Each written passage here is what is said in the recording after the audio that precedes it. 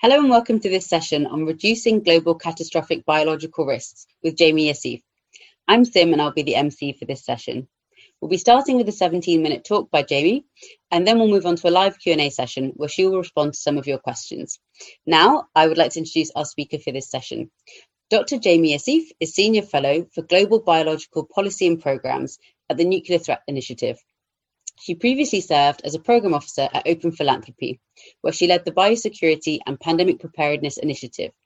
In this role, she recommended and managed approximately $40 million in biosecurity grants, which rebuilt the field and supported work in several key areas. Prior to this, Jamie worked as a Science and Technology Policy Advisor at the US Departments of Defense and Health and Human Services. Here's Jamie. Hello, everyone. My name is Jamie Yassif, and I am a Senior Fellow at NTI on our team for Global Biological Policy and Programs. Thanks so much for joining our conversation today, and I'm really looking forward to talking about our work at NTI on reducing global catastrophic biological risks. So I'm going to start by discussing GCBRs in the context of COVID because it's highly relevant and it's likely to shape work in this area for the next few years. The COVID pandemic has exposed governments and international organizations as ill-prepared and ill-equipped to manage the kind of catastrophic biological event that the public health and global security officials have warned of for years.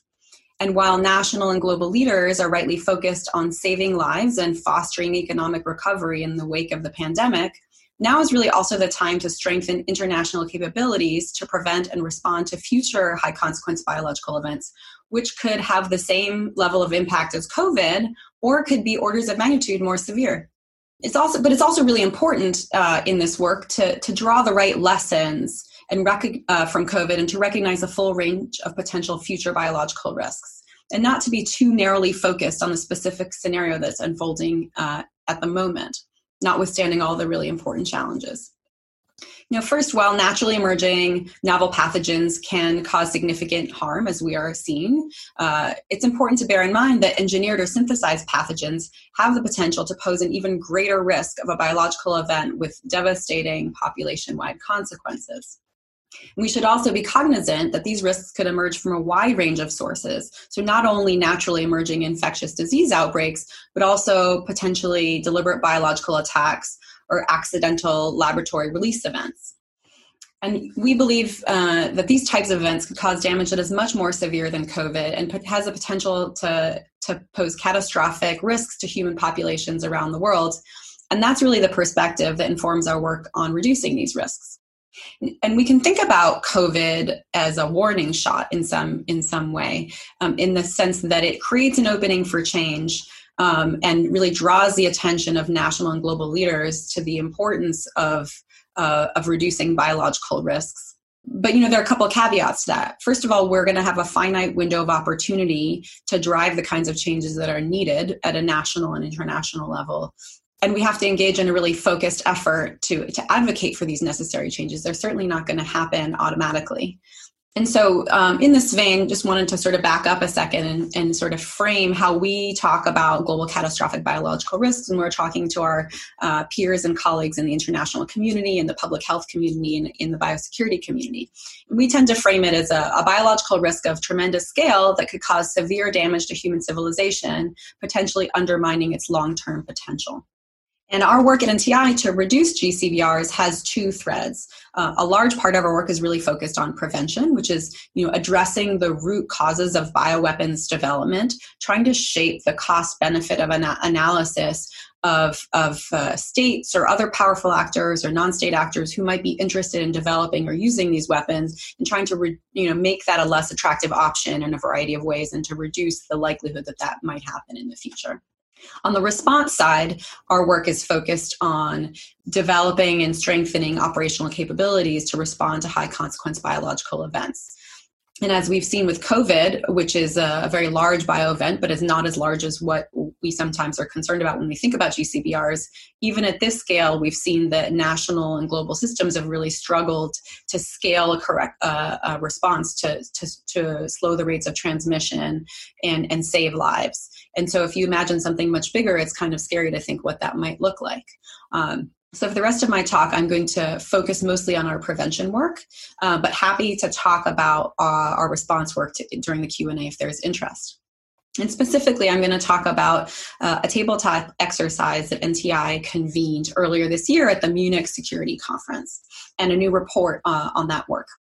So in mid-February of 2020, during the Munich Security Conference, which is an international high-level meeting where heads of state come together to talk about the most important national and global security issues, just as the new coronavirus was spreading globally, NTI convened more than a dozen senior leaders from across Africa, Asia, Europe, and North America for a fictional scenario-based exercise that's focused on high-consequence biological threats. And the actual scenario was an outbreak appears. It appeared to be an engineered virus. There was initially uncertainty about how it was released. It was tracked back to a government lab, and it was ultimately revealed to be an accidental release event from that laboratory that was associated with a clandestine bioweapons research program. I'm happy to talk more about the scenario during the Q&A. And our team at NTI developed this exercise with two goals in mind. First, we wanted to highlight emerging biological risks that are associated with rapid technology advances and to have participants discuss potentially effective governance measures that could meaningfully reduce these risks. And our second goal was to examine current and possible new mechanisms for preventing the development of biological weapons by states and other sophisticated actors, and to develop effective ways to address the root causes of decisions to pursue these types of weapons. And our event had been planned long before the emergence of the SARS-CoV-2 virus. We started planning in 2019. But we saw striking similarities in how the fictional disease in our scenario swept the globe and foreshadowed the widespread impact and paralyzing knock-on effects that we're now experiencing as a result of the COVID pandemic. And discussions among exercise participants revealed major gaps in capabilities within the international system to prevent and respond to high-consequence biological threats. And they largely agreed about three major shortfalls. One is that the accelerating development and the global spread of bioscience is not matched with the development of norms and governance tools to manage the risks of deliberate misuse or accidental release. It's just moving too fast and governance is not keeping up. Second is that the international community does not have sufficient transparency measures that can really clarify the intentions and capabilities of bioscience research and development that is being conducted in countries around the world, and that's quite risky, and it creates a potential for an atmosphere of misperceptions and mistrust that can potentially, in the worst case scenario, lead to arms racing behaviors. And third, there's a critical gap in the international capacity to investigate high consequence biological events of unknown origin. So these findings and recommendations are all included in our new report on reducing GCBRs, which we launched in September on the margins of the UN General Assembly. And I'm just going to take a few minutes to talk about the recommendations that our NTI team developed as to sort of fill the gaps that were identified through this exercise. So one, reducing biotechnology risks and implementing global norms for life science research in countries around the world. Second, enhancing transparency to build trust and reduce uncertainty. And third, developing capacity to rapidly investigate biological events of unknown origin. And so I'm going to talk about each of these recommendations in greater detail over the next few minutes and some of the work that NTI is doing to address these risks or to take these recommendations forward. So first of all, I'd like to focus on bolstering transparency. So the goal here is really avoiding dangerous misperceptions. Historically, we've seen that misperceptions between countries or perceptions that other countries might be exploring the development of biological weapons can create an incentive for other countries to follow down a similar path. And to the extent that's possible, we really want to avoid that future. And, the challenge here is that the Biological Weapons Convention, which is the global multilateral forum that really embodies the norm against development and use of biological weapons, it doesn't have a verification provision. There's no measure by which, there's no mechanism by which states parties can verify that other states parties are in compliance or not.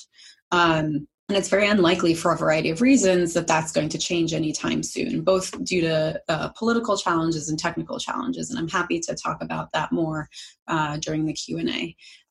There are some other transparency measures, such as confidence building measures and some voluntary peer review processes that states are leading. And those are really important, valuable, but they're not sufficient, and we need to do a lot better. So the recommendation that NTI is putting forward is that governments, academia, and industry should develop and test enhanced transparency measures, that we should sort of broaden the aperture outside of just the BWC frame, and we should really engage more stakeholders that are engaged in bioscience research to pilot and test different ways of promoting transparency about their work, while protecting their intellectual property or their academic research, and for them to share lessons learned with each other, so we can think about building a more bottom-up approach to improving best practices in this area, and see if we can accelerate progress. We're also really interested in having continued conversations in the context of the Biological Weapons Convention. And, there's a review conference coming up in late 2020. Will there be an opportunity to set the agenda for the next 5 years? And we're hoping that as part of the agenda or the work plan of the BWC from 2022 to 2026, that we might have an agenda item about enhanced transparency measures, so we can really create space and focus on this issue within the BWC. So the second recommendation that I'm going to focus on is, strengthening capabilities to investigate the source of a biological event during a crisis. And before I sort of get more into the recommendation, I wanted to share a bit more detail about the challenge. So, right now there are two existing mechanisms for investigating biological events. One is the World Health Organization. They have the capability to carry out public health investigations about naturally emerging pandemics, and that's critically important, immensely valuable, and it needs to be protected and strengthened. Likewise, the UN Secretary General has a Secretary General's mechanism, and that's an authority that enables them to launch an investigation in case there's an allegation of deliberate misuse of chemical or biological weapons. But there's this huge area in between. What if it's an accidental release event? We don't really have a mechanism that covers that. Or what if we just don't know? There isn't really a mechanism to run to ground a scenario where there's uncertainty. Well, we think it might not be naturally emerging, but we don't really have strong evidence, and we'd like to get more clarity. And that's really the gap that we're looking to address here. So what we're proposing is the establishment of a new joint assessment mechanism, which we affectionately refer to as the JAM, that could investigate biological events of unknown origin to address this in-between space. The key features that we're really thinking about is that it would have operational capability to rapidly launch an investigation within 48 hours of authorization by the UN system, that it would have an internationally diverse roster of technical experts, and that it would be transparent, rapid, science-based, and internationally credible, and to the greatest extent possible, really be insulated from political influence or political bias. It would be really fact-based and evidence-based. And we also think that we should have a carefully calibrated trigger for launching an investigation, setting very clear terms about when you actually would trigger an investigation like this. It's important not to set the bar too high, such that the barriers are too high and the mechanism can never be used. We also don't want to set it so low that you could have lots of frivolous investigations that are not based on for good reasons, just for frivolous purposes. So getting that right is really important. That's something we're actively thinking about at NTI in consultation with experts.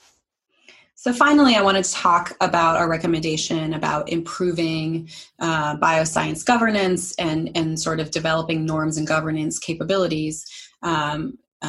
in this area. So, the reason this is important is because there are rapid advances in technology, and they have tremendous potential to improve public health, improve pandemic preparedness, foster economic development. It has tremendous upsides, but it also carries unique risks, and we need to be cognizant of those risks, and we need to really safeguard bioscience against, what we're trying to avoid is exploitation of the legitimate global bioscience research and development enterprise, protect it from being exploited by malicious actors who might want to use it to cause harm.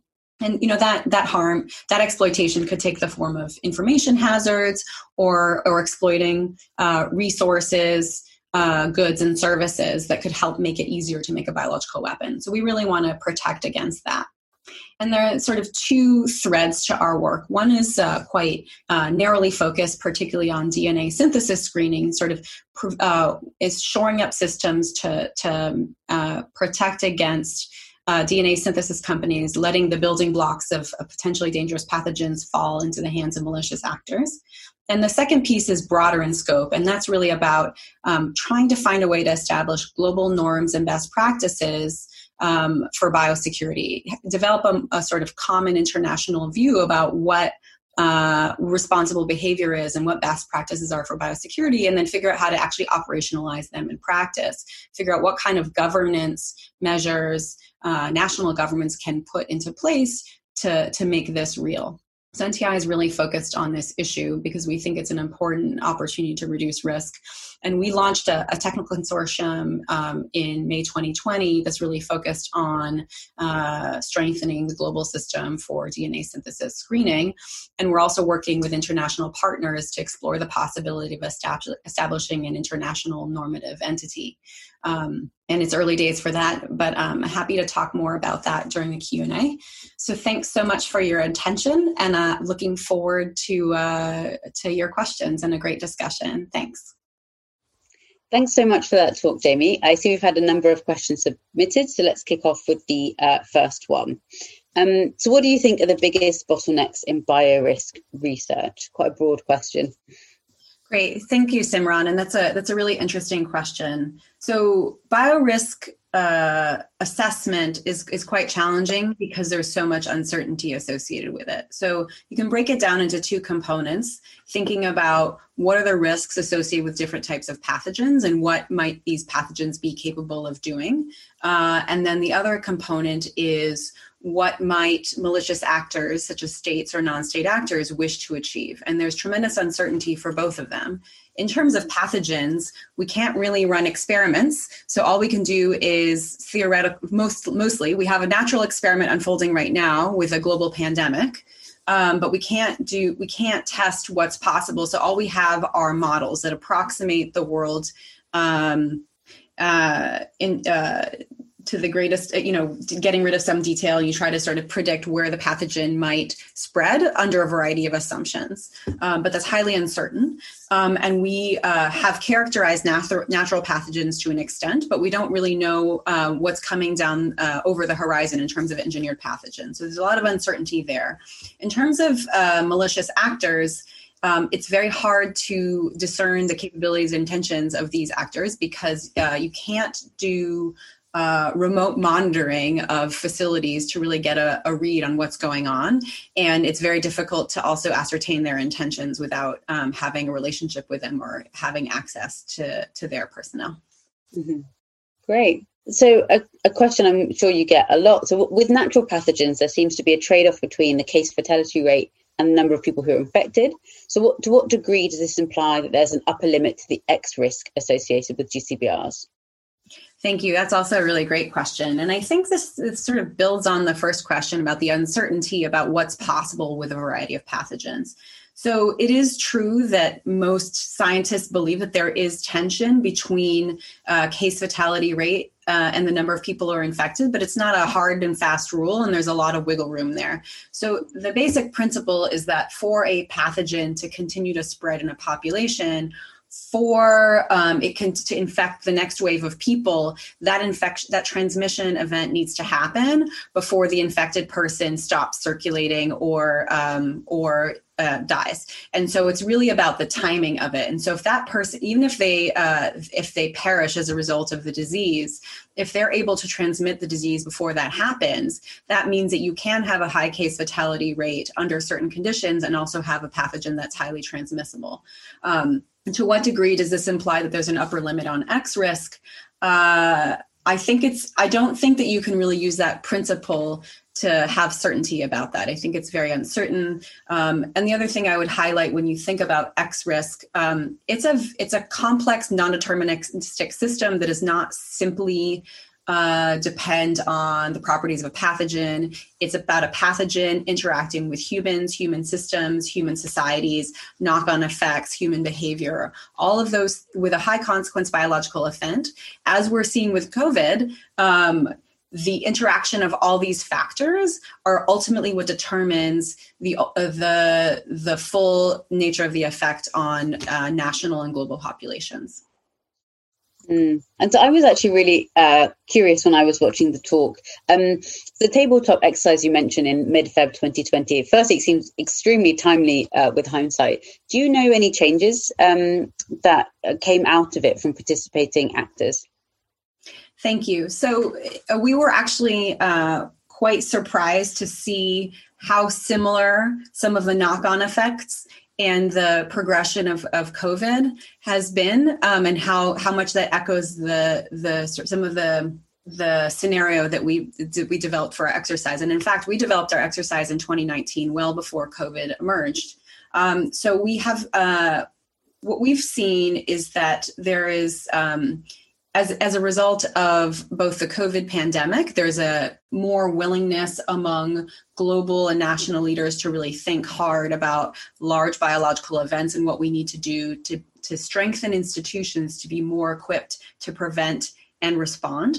And so there is starting to be some traction for a couple of our key recommendations. So we recommended establishing a global normative entity to sort of address emerging biotech risks. And we are starting to get some traction with a number of key stakeholders around the world. Likewise, the joint assessment mechanism, there seems to be some interest in that area as well. So we're hopeful that we're going to be able to continue to drive progress over the coming year. Wonderful. Jam. So hopefully we'll all have some jam. It's our term for the mechanism. Yeah. So what are the key issues around the Biological Weapons Convention? So you mentioned this in your talk also. So we've got this global body, and what are the political and technical challenges preventing them from, for example, verifying that states don't have bioweapons? So there are a number of problems. The first problem is that the Biological Weapons Convention has a very small team of people that supports their work. It's 3 people. It's the implementation support unit, and their budget annually is $1.5 million. So they can't do very much with that. But fundamentally, when it comes to verification, states parties to the BWC tried about 20 years ago to develop a verification protocol, and it collapsed.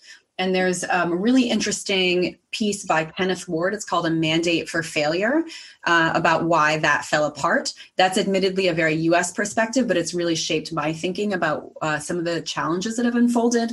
I think the briefest way to summarize it is that there are both technical challenges and political challenges. It's very technically challenging to verify that a country does not have biological weapons. And there are fraught political conversations in the context of the BWC about how to move this forward.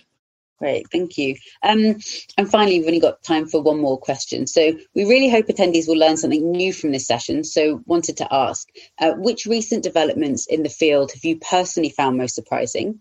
And what do you think is likely to surprise people who haven't looked into it in as much depth as you have? So those happy to answer that. Those are two separate things. I think the thing that was most surprising for me was how difficult it was at the outset of COVID to determine how bad it was going to be. We were really, in February and even in March, we were really unclear about how severe the pathogen was going to be and how far it was going to spread globally. In terms of, for folks who don't look at this issue as closely as we do at NTI, I think a lot of people expect that a lot of the capabilities and systems for responding to an event like this are in place and are strong. And in fact, everyone is seeing that they're not.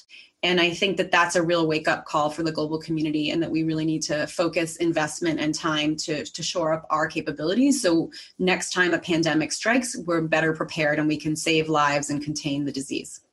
Thank you so much. Wonderful. Yeah. Thank you so much for listening. And thank you so much, Jamie, for your time.